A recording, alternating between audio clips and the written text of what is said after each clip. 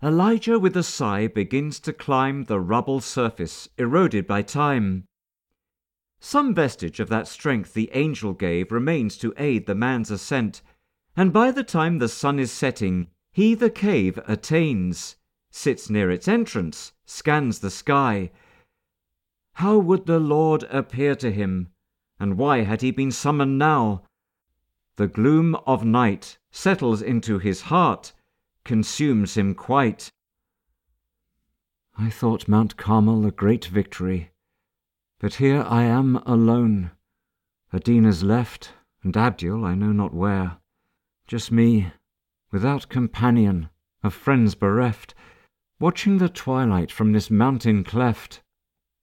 Why did God choose me for this life of pain? Why was I spared when so many were slain?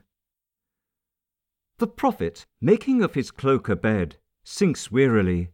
Despair begins its creep into his troubled mind with kindred dread. Nightmarish scenes into his senses seep, heavy his heart and robbed of restful sleep, that when the dawn appears with churlish grace, it finds no welcome in Elijah's face. He sits up, yawns and groans, for headache sits upon his right eye, its oppressive hold showing no mercy as its pulsing hits spread slowly through his brain, till hot and cold in unrelenting turns upon him doled. He lies back down, his thumb and finger pressed upon his throbbing temples, sore distressed. He hisses his resentment to the Lord. God curse the day that I was born, the night they said a boy is born and cut the cord. Deep shadow, darkness overwhelm its light, bare, barren, and bereft of joyous sight.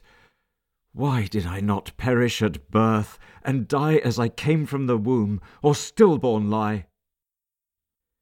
The prophet's stomach starting to convulse, he staggers past the entrance to fresh air, a few steps managing before impulse to vomit overtakes him, hurling there, behind a shrub, onto the terrain bare.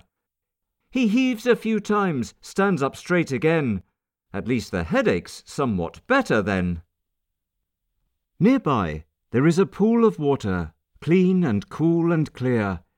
He plunges his hands in, scooping the water to his visage lean and tired, rinses his sour mouth and chin, and with fresh handfuls bathes his dusty skin. His nausea much relieved, he lies beside the kindly pool that soothing touch supplied. He looks up to a sky of greyish hue, a dull, reluctant overture to day, turns over, and his own reflection views, backlit by silvery cloud tinged with sun's ray. Gently his fingers on the surface play, whence, rippling light that his focus absorbs, eyes looking into his as fiery orbs. The startled prophet shakes his head and blinks, unsure if he is dreaming.